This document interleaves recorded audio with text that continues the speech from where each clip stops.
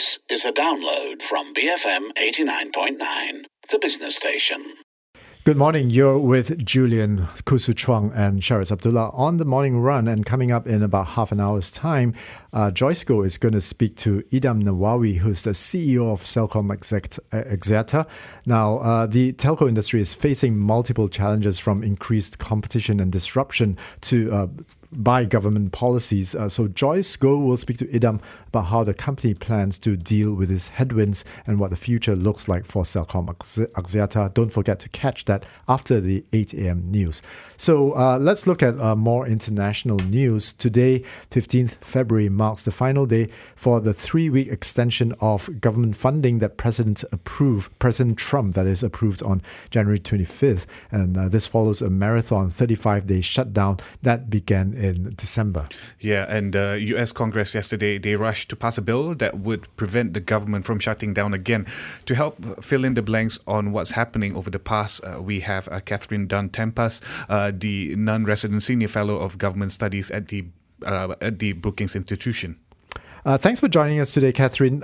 It appears that a crisis has been averted because media reports that on Tuesday, the lawmakers have reached a bipartisan compromise that would avert another shutdown. When can we expect a closure on this issue? Well, it's expected that the Senate has already voted and passed the measure. It's expected that the House will vote tonight. So here it's still February 14th. And it will pass and be sent over to the White House for the president to sign. He'll probably sign it Friday morning, the 15th. And so the good news is that the government will indeed be up and running, and there will not be a second government shutdown. The other news that is sort of less uplifting is that shortly after he signs the measure, the White House has announced that the president will declare a national emergency at our border, at our southern border. And that enables the president to have extraordinary powers, and one of which would be being able to allocate funding to build a border wall. And so a lot of Democrats, of course, are opposed to that because they say this so-called emergency is really not an emergency, and so you're abusing your power. Republicans are also concerned about this because it's basically a way for a president to make an end run around Congress and not follow the legislative branch. So in a sense, the congressional powers are being usurped by a president who declares the southern border a national emergency. So members of both parties are not happy about it, but Senate Majority Leader Mitch McConnell earlier today told the president that he would be okay if he declared a national emergency. So I'm not really sure, I'm not sure if they're saying that because they were so desperate to not have the government shut down again that they wanted to give the president something he wanted by allowing him to declare or telling him it was okay to declare the national emergency or what. But that's where we stand right now. Catherine, the sticking point last time, that was the $5.7 billion funding for the border wall. Now, what have the lawmakers finally agreed on? They agreed on much less. In fact, it's basically what he would have gotten for the border wall, over $1 billion. I think it's $1.377 billion, which is far less than the $5 billion. And so, he would have been fine if he just signed the bill that he agreed to sign the bill in December. He has not advanced the ball at all since December, and having closed the government down for 35 days. I think what happened is that the president realized that during the government shutdown, his polling ratings went down. He got a lot of pressure from members of Congress, and I think Republican members of the House and the Senate also got pressure from their constituents because of the government shutdown. So Republicans didn't want to shut down either. So in a sense, the shutdown was all for nothing because he really is no better off in terms of having money to advance his wall. And so that's why he's resorting to declaring the southern border a national emergency. Well, Catherine, declaring a state of national emergency to draw funding for this wall has interesting interpretations from a psychoanalytical viewpoint. This is the same man who is going to be basically deciding whether to grant an extension to the imposition of trade tariffs on, about $200 billion of Chinese goods post-March the 1st. Where do you think this individual, Donald Trump, will stand, given the fact that Lighthizer and both him and Mnuchin having high-level talks with Chinese representatives this week? What direction do you think he'll take on these trade tariff impositions? I'm not exactly sure, but I can say that many times it doesn't matter what the facts are. It doesn't matter what the research says. he tends to be a very impulsive president and makes decisions, and if he thinks that conservatives are going to come out against him, or if he thinks that some of his base will not like what he's going to do, then he might change his mind.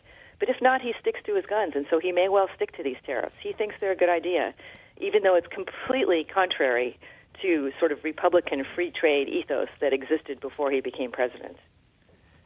Thank you so much for joining us this morning. And that was Catherine Dunn, Tempest with the Brookings Institute in Washington, D.C. Now, let's move on to the other news coming out from the international markets. And this is about General Electric, or GE, because they would have to churn through about $92 billion of sales backlog that are marred by lousy projects. Recall that GE lost $200 billion in market value in 2017 and 2018 as it struggled to cut costs and misjudge market shifts as a result of that whole phenomenon of turning from fossil fuel-based energy to the alternatives. Well, I guess this is really a case of how far the mighty can fall, because that $92 billion just relates only to the power business. When you include the rest of their business divisions, there is a company-wide backlog of nearly $400 billion that the company can't fill because they just don't have the proper facilities or the operational management and expertise in place. It has just been dogged by so many operational issues that I think the CEO, Larry Culp, is trying to wade through it ever since his appointment last year. Yeah, that $92 billion order book isn't great news as well, and because little information of what it contains, since information is kept private. Equipment orders and service contracts, which covers more than a decade. Once completed, only the GE books it has revenue will take about 2 or 3 years to work through. And GE's takeover of the power business of French rival Alstom SA in 2015, it's also, it came at low margins as well. Yeah, I think we all know the GE as a paragon of good management coming out of the United States, right? It's back in the day. Jack Welch days, right? Yeah, and it's always used as an example for management techniques and so on. And now it's being exposed as a company that's with a division that's hit by mismanagement and bad deal making. Now, on to another story. How China, arguably tries to copy everything from the United States. There's this company called the China Minsheng Investment Group that was supposed to be China's answer to JP Morgan, but in less than 5 years after they embarked on such plans, the company has instead turned into a symbol of the turmoil sweeping China's once vaunted private sector because it has raked up about $34 billion in debt.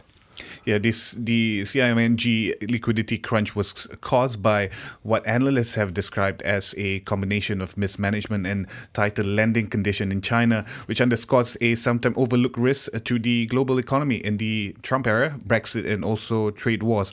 And there's also, not an isolated case, as many Chinese companies face declining investment returns and refining difficulties. Okay, that's a good enough warning for people who try to create behemoths. They got to be very careful about that. Coming back, we'll be looking at some Malaysian news. Stay tuned, BFM 89.9. Thank you for listening to this podcast.